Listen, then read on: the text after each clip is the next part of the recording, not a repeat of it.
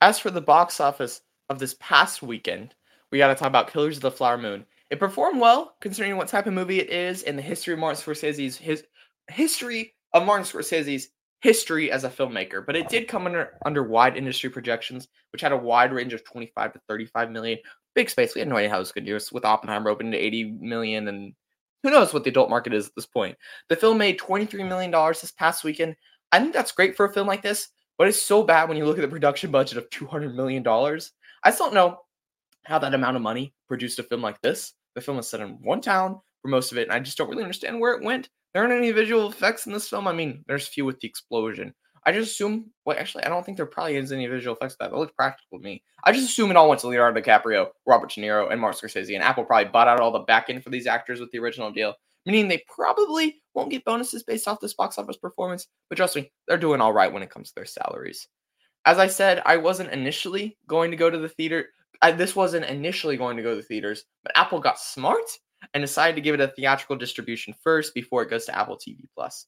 And this film won't be going to any other streaming services. It will not be available to buy or rent, and you will not be able to purchase a physical disc most likely. The only way you'll be able to access this film in the future is through Apple TV Plus subscription service, and that is exactly what Apple wants to happen. So, in the scope of things, Apple does not care that it will lose a ton of money on this movie. All they care about is prestige of their streaming service and hoping more people will subscribe. They are the only streamer to have a Best Picture film win from them with Coda back in 2020. I think that was the movie, the Coda movie, and they're looking to continue that streak.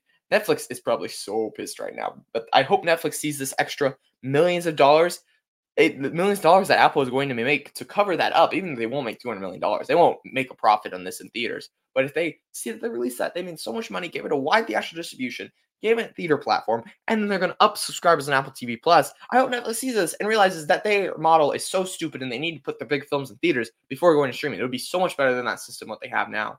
And Netflix, they just put out a trailer for Leave the World Behind, starring Mahershala Ali, and you got I forgot her name. Just Julia Gardner. No, I'm shit. Oh well, but that trailer looks so good and looks like they spent so much money on that, and they won the bid for it. And I feel like it would have been so much better if they just put it in theaters. And I want to experience it on the big screen. They're doing They always do these limited theater ones in November, like a couple weeks before the movie comes out, and they're in 4 theaters in New York and LA. Ridiculous. Wide distribution for these films, Netflix. Get your act together. And I think Oscars aren't going to reward you until you release it wide distribution, like Apple is doing. And Apple, thank you that you're releasing wide distribution. Overseas, Killers of the Flower Moon opened worldwide to 44 million. So as I said, it did not make a ton of money for Apple TV Plus here on a scale of 44 million opening to $200 million budget. That's not very good. Domestically speaking, with a 23 million opening, that delivers Scorsese's second best as a director. Only other Shutter Island, which opened to 41 million, and then The Departed, which opened to 26.8 million. This opening stateside is even better than Wolf of Wall Street, which I think opened to about $19 million. And you see how much that film still takes over pop culture nowadays. I feel like if they open that now with audiences' reaction, these tentpole high concepts or highly sophisticated blockbusters, I feel like that would have made over 30, maybe up to 40, just depending on how the marketing was, because it has such a cultural impact. The opening stateside is, as I said, better than that, but younger audiences also turned up for Killers of the Flower Moon. The under 35 demographic was 46% of the film's audience, which is odd considering how films like The Flash and Indiana Jones underperformed those demographics, while Killers of the Flower Moon and Oppenheimer both overperformed those demographics.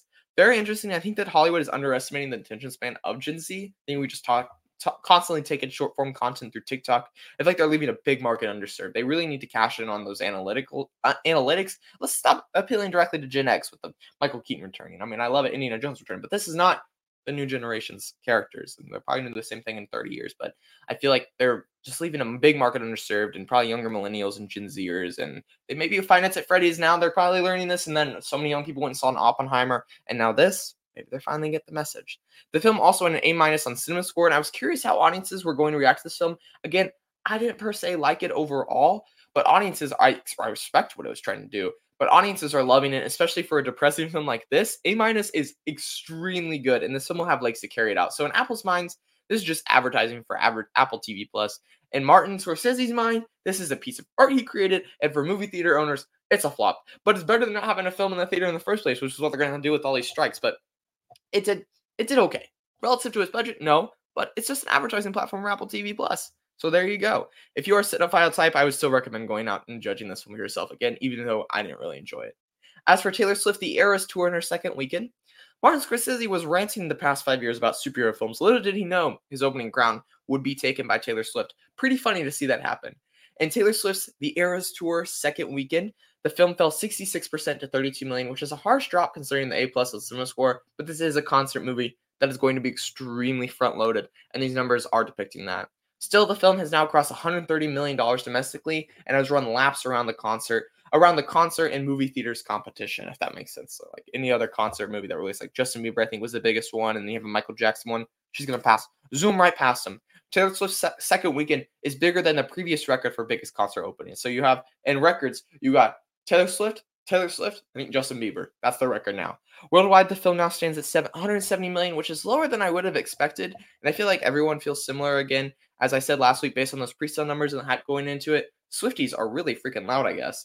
But I thought this would get closer to 300 to 400 million range, rather than topping out around somewhere in the $200 million range. But AMC is taking what they can get because they are taking a huge share of these profits along with Taylor Swift, who owns all of the ancillary stuff. So she gets to decide what streaming service that goes on. Probably Disney Plus, based on her working with it previously. I think she released an Evermore thing with Disney Plus previously.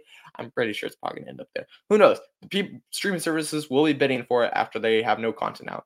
Along with a setting, she also can set the buy and rent price on those platforms. Taylor Swift is taking all the money straight to the bank and straight to the chief stadiums. So again, I would call this disappointing based on the immeasurable hype audiences and had going in the past weekend, but it's still money in the bank and lots of it, millions of dollars. And then lastly, before we get rid of the box office conversation, I'd talk about the Marvels, which just came along for tracking. It is not good. The Marvels, which opens on November 10th, is now eyeing a $75 to $80 million 3-day opening weekend at the domestic box office. That's really bad. The first Captain Marvel opened $153 million back in 2019, 2 months before Avengers Endgame came out. So you had all of that hype carrying it. And this film has a $220 million budget, and that's just absolutely absurd for the direction that they took it in. I think they followed creatively down the path that people hated in the first one. They walked down that road straight again. People were up with pitchforks, particularly a lot of insecure men who were upset that Brie Larson. Just give me a break. I feel like they're doing the same thing with Rachel Zegler. They were attacking Brie Larson when she said, like, I don't need men judging this type of film. It's not for you. But I'm like, why do you care so much? Why? Get off your soapbox. She doesn't care. Why do you care? Just stop attacking these people based on a couple comments they made and taking the rest of their comments out of context for the history of their lives. I hope they have a good mental support system, but it's just extraordinary. But I think not having one strong supporting male character, Nick Fury is here, but they really damaged his image and power with Secret Invasion this summer. And superhero movies are created mostly to the male demographic, even though 40% of women or 45% are still viewed by women. Most of the big loud people are male demographic, or the people that are spending the big bucks, I feel, or take their girlfriends, whatever. So I think they need one big male character to help this film out when we have all of these female characters. I'm so really freaking excited for this film, and I think the action set pieces are going to be great. Looks to be a ton of them based on the trailers, and I already have tickets to see it Thursday opening night, and then the day after, Friday, with some friends for their birthday. But hopefully this will get another wake-up call for Marvel this year after Ant-Man 3 and Secret Invasion. Hopefully they'll be able to get back on track after all of this. Also, lastly, before I end this into this part of the section, if there is something from the Marvels leaked, I think a cameo, something leaked. If I muted all the words when I found out something from it leaked, huge at the very end. If someone spoils that, I swear, stop spoiling the fun stuff. It's just, Doctor Strange was ruined. I don't know. A bunch of these Marvel movies are getting ruined because people purposely leak it. I'm just like, who wants to have this all leaked for them? And there's just, they're ruining it for everybody. It makes me so mad. And all these algorithms think I'm going to love to see this. No, stop showing it to me. I hate it. Stop. I don't want to see any more leaks from any Marvel films ever. Just stop. I'm done. But we got to continue with the Marvel news after that little bit of a rant right there. And we got to talk about Loki season 2, episode 4. And it's so good. Oh my goodness. It was just great night of TV. Thursday was, and we'll talk about Gen V in a second here, but Loki episode 4 was just, wow. It was amazing. So I want to start breaking it down before I go overall picture. So we're just going to go through scene by scene, talk about it. First of all, it opens back up with Ravonna and Miss Minutes, who are continuing their conversation from the end of last film when Miss Minutes tells her the secret.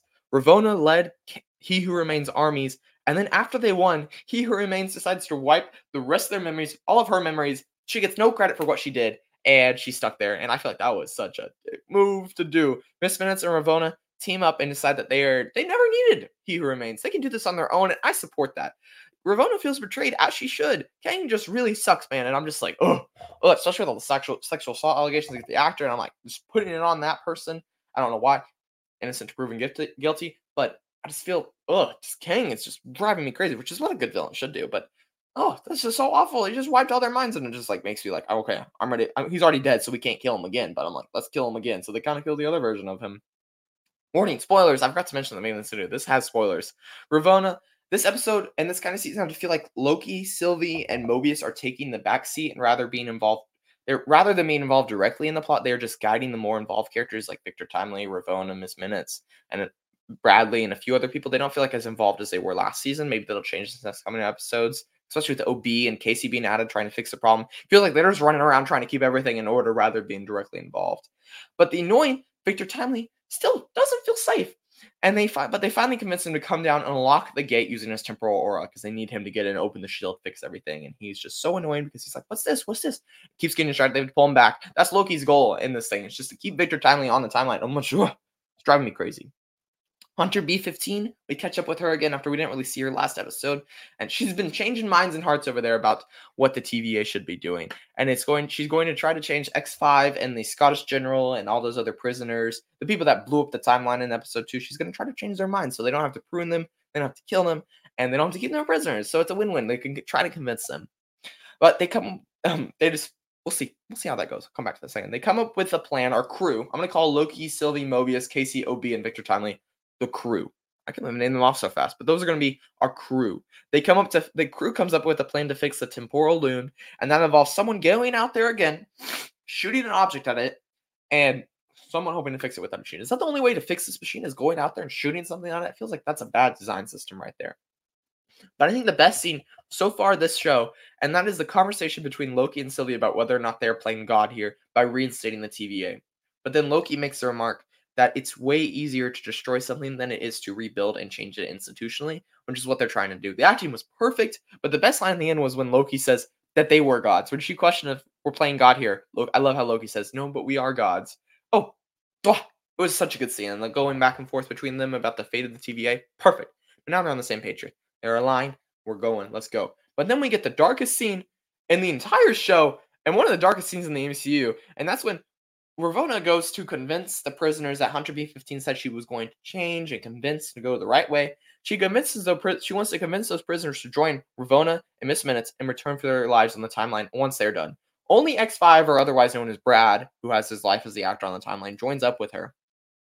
Then Miss Minutes proceeds to power on the cube device that was used in episode 2 to torture Brad and kills the entire group of prisoners, turning them all into mush. And you can hear the liquid. Miss Minutes has the biggest smile on her face. Just absolutely brutal. You see how Ravonna became a war general for Kang and basically led the army because, that was rough. And then you see Hunter B15 when she walks in, her facial reaction was just perfect when she saw that. And you could hear the liquid splittering from smushing to the body. So it was just, it was brutal.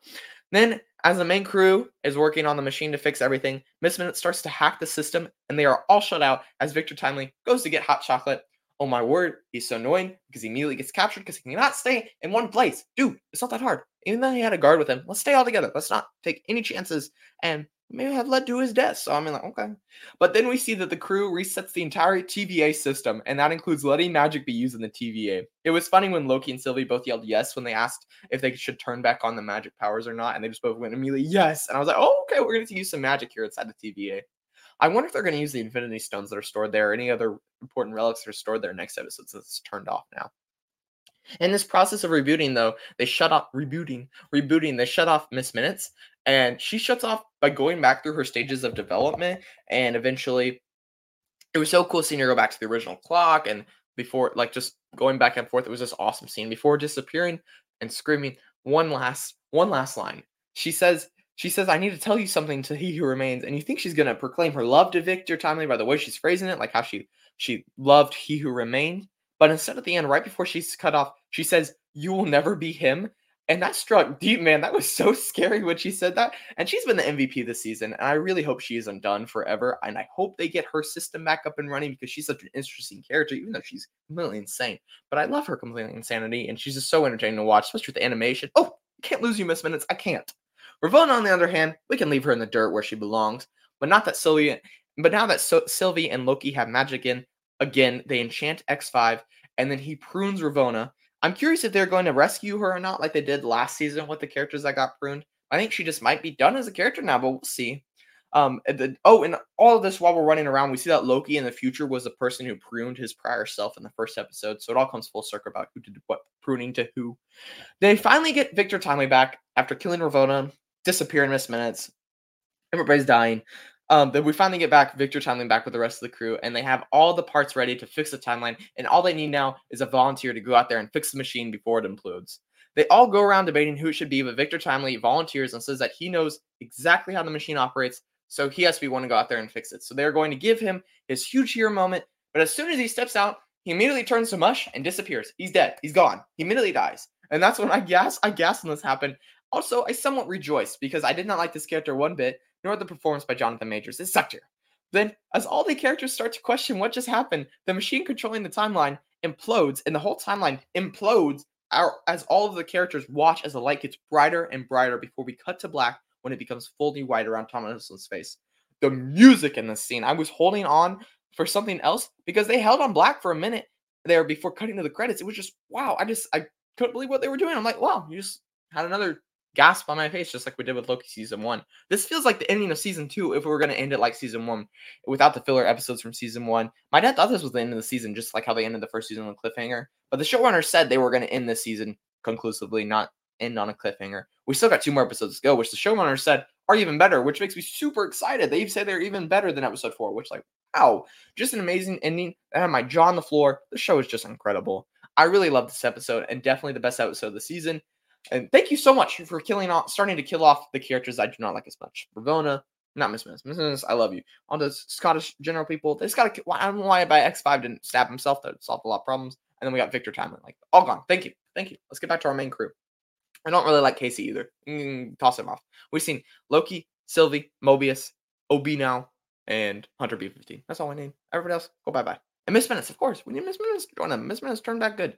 Although, yeah, as I said, you better bring Miss Minutes. Great episode of Marvel TV right here. And I think Marvel thinks so too because Loki showrunners, it was announced today, that are now taking over the Daredevil show and will become the new showrunners and will direct some of the episodes of Daredevil Born Again. The restructuring, and you have all the drama involved there with them firing the past crew because it was bad, and I'm just like glad they're taking the steps to make this a good show. The directors of Loki season 2 and the showrunners also directed some of Moon Knight, but Loki season 2 seems like a way bigger reflection of their work because there was a bunch of behind the scenes drama on Moon Knight and a lot of restructuring there, but they're getting their reward for making an excellent season of TV, and I can't wait to see where this goes and eventually go into Deadpool 3. It's all very, very. But I do want to continue talking about TV shows that released on Thursday night last week, and that has to do with Gen Z, the penultimate episode of Gen V, episode 7. That show is just so good, and I highly recommend anyone catch up there and watch it before the finale comes out next week because there was just huge twists and revelations. I won't spoil it here, but just wow, Kate has become a huge standout, and it's just almost as good as The Boys. And I can't wait to see where this leads because they've already got greenlit for season 2, and they're supposed to lead into The Boys season 4, and it's just it's so exciting. And I really have to mention that show is just so good. But I do want to mention lastly here before we sign off is the Disney delays that just happened earlier today because of the SAG-AFTRA strike, which is still going on. Actors are still on strike, and they trying to meet with the studios who said if they don't get a deal done by the end of this week that they are going to hold out until January, which is such a stupid tactic and it's ruining so many people's livelihoods, and it's really pissing me off. But as for Disney itself, they delayed two movies by almost over a year for each one of them. And the first one we got to talk about is Snow White, which delayed from March 24th of 2024 this year. It delayed from this year to March 21st, 2025. Basically a year at this point. And I still don't understand why. I think what they're trying to do, my guess is, because I don't think they're doing reshoots, even though a lot of people say that. We'll get in that in a second. I think they're just trying to pad out their 2025 release calendar because they aren't able to film anything. So they're trying to spread out 2024 into 2024 and 2025 so that they aren't going to have blocks where they have nothing coming out, which I think is the main reason why they're doing this for both of these films. That's my guess. We'll probably find out why eventually, but that's my guess right now. But if this is delay, at least they gave us a little tidbit of what's going to look like. They gave us a first look that shows Rachel Zegler in the scene, in the dress we saw her behind the scenes with the bright yellow. I don't know if I love the dress she has on, but we see her next to the weird CGI dwarfs, which I also don't know if I love the CGI on their face, but I don't know how much I liked it. It looked like Snow White, but also, I mean, if it's written by Greta Gerwig, that's kind of amazing, but also it's directed by Mark Webb, the director of Amazing Spider-Man 2, so they kind of balance each other out to where I'm just like, okay, I want to see Gal Gadot, I want to see what she looks like, but I think a teaser was already put together, about to be released in this next month or so, and they pushed it back a whole year, and that makes me really sad that they're pushing this back so far. A lot of people are saying they're doing this for reshoots. The hate for this movie, man, and the hate for Rachel Zegler is just unparalleled, and it's just that image that leaked earlier this year of the stand-ins, that was not real. And I don't think it ever was real. That Daily Wire put out just to incite drama. And then they pointed to Rachel Zegler, saying that it's time to change and they're going to change up the story of Snow White. All of these people that came out advocating for the original Snow White that is over 100 years old, it is still there. They are not touching that original. Your childhood won't be. No one was alive. Your childhood, nobody was alive. You were lying to yourself if you're online and you were born in 1915. No, you're dead. So just stop saying they're ruining my childhood or whatever. It's just so annoying. And I'm just so tired of people just hating. If you search on YouTube Rachel Zegler for the past week, it'll just pull up videos hating on her and starting rumors that Jenna Ortega is replacing her in Snow White. And I feel bad for Jenna Ortega too, because she's getting roped in this too. And I just hope Rachel Zegler and Jenna Ortega at this point have a good support system. And they just know that none of this is true. But there's so many people out there that are believing this stupid crap. And it's really bogging down Snow White, even though it might be a bad movie. I mean, I don't really love all Disney live action remakes, but it's not bad because of the choices that Rachel Zegler is making. Okay, people? Like, let's just lay off the attacks on this young actress who just started. She's starred in 2 movies so far. She has Hunger Games coming out, then Snow White. She's new to the industry. Can we please stop dogpiling on her? This is just so awful to watch, and I feel so bad for her. And I'm sorry for my little rant here, but I really just want to put this out that can we please stop attacking her based on false rumors and statements that are taken out of context? Let's see. Let's judge the movie itself and why these dwarfs look really like weird CGI. And I really don't know how much I like the costume on Rachel Zegler, but let's just stop judging her and attacking her and tearing her down, because we don't need to do that as a society. We can stop tearing down mostly these female actresses. Like we had that with Jennifer Lawrence. We had that with Anne Hathaway, where they put them up on this pedestal and they tear them right down. Like what they said in Air with that beautiful speech about Damon Game. We're tearing these people down as soon as we put them up on a pedestal. And it's so sad to watch behold our eyes, because we can do nothing about it because so many of these people are idiots. Okay? Sorry about my little Snow White rant there, but I'm still kind of looking forward to this. I don't know. We'll see. As for the other film that got delayed, Disney and Pixar's Elio was delayed from March 8th, 2024 to June 13th, 2025. Wow. Inside Out 2 is now the only Disney and Pixar film to be released next year, which I think is mid-June. So their new date is mid-June for Disney and Pixar, and that's supposed to have a trailer coming up pretty soon. But I really liked the trailer for Elio, and it was so funny. It was pretty funny, and I mean it was a little bit teaser trailer, but a whole year. I think I said they're trying to pad out their schedule, so they're going to do one Pixar film a year, and I feel like they're more confident Inside Out 2 to carry box office 2024 when they have more hope in 2025 itself. So the first Disney film now coming out next year, after I think it's The Marvels, Wish, and then we have past things, which is Fox in December, and then we wait all the way to May 1st or somewhere on May 3rd, I think, of 2024, which they still say it's Deadpool 3. It's not. They have only shot half of it. They don't have time to finish it. But it's rumored that will switch out with Captain America, Brave New World, so that'll probably open this summer. And then you got Mufasa, the Lion King spinoff, sequel, prequel, I don't know what it is. They got that coming next week in July, I believe. So it's not gonna. There's next year. It's gonna be a bit rough for movie theater owners. It's gonna be like another COVID year, all because the studios are so freaking greedy, and it's really annoying. But theaters are going to have a rough time this coming spring and next year and everything. And I just hope they can make it through it. So Disney delays Snow White and Elio, and I'm way more looking forward to Elio than Snow White, because I mean I'm just not a huge fan of Disney live action remakes, but they've both been delayed over a year, which is kind of sad because we're putting them off into the ether so far away. As for what's coming next week, we got a smaller movie, which I don't think I'll be able to review, and that is Priscilla. I don't know if this film will be playing at my local theaters, but if it is, I will try to make it out and see it. I have only seen one trailer, and I've only seen it once, and it looks passable, but it has rave reactions coming out of the film festivals it attended, and I'm very excited to see another Elvis take after last year's Elvis, which I already loved, and loved Tom. What is this? Oh my gosh, Tom Hanks in that. I love Tom Hanks in that. Austin Butler was great. I love the Elvis rendition. And hopefully this can live up to that. Who knows? I might see it. I might not. I might wait till it comes home, depending on if it's available in my area, and also if it has any Oscar chances at this point, because I'll watch all the Oscar bait films. So We'll see. We'll see. Got a busy week tomorrow. And then you got Invincible Season 2. I am incredibly excited for Invincible Season 2. I just recently rewatched the first season, and the show is incredibly good. Action, writing, and characters are all top-notch, and you really feel every emotional beat, even though the animation is not really top-notch. I don't know how Season 2 is going to live up to that first season, but I recently put on the Adam Eve special. That was fantastic. And the early reactions say Season 2 is good, if not better than the first season. So that leaves me so friggin' excited. The only thing that makes me angry is that Loki Episode 5, Gen V Episode 8, the finale, and Invincible Season 2, Episode 1, all premiere on the same night, which is also Thursday Night Football. Who the heck is scheduling this stuff? They are really pissing me off. Let's get together and talk about what time we need to release this stuff, because it is not working out, and my Thursdays are just all over the board because I see new movies that day. My Thursdays are just crazy at this point. I moved the podcast recording day back to Friday, so I give myself some extra space there, but let's stop. Let's stop, okay? But that'll do it for this week's episode of Seeing All. What did you think of Finance at Freddy's? What did you think of Loki Episode 4? How are your thoughts about Snow White? If you're hating on Rachel Zegler, please don't let me know. But that'll do it for this week. And make sure to come back next week for my Invincible Season 2, Episode 1 review. Probably I'll talk about Gen V at this point, since it's wrapping up. It'll probably just be big TV episode. Loki Episode 5, box office. It'll probably be big TV, because I don't think I'm going to make it out to see a new movie regarding my schedule next week. So I'm probably just going to be a giant TV review. But it'll be fun.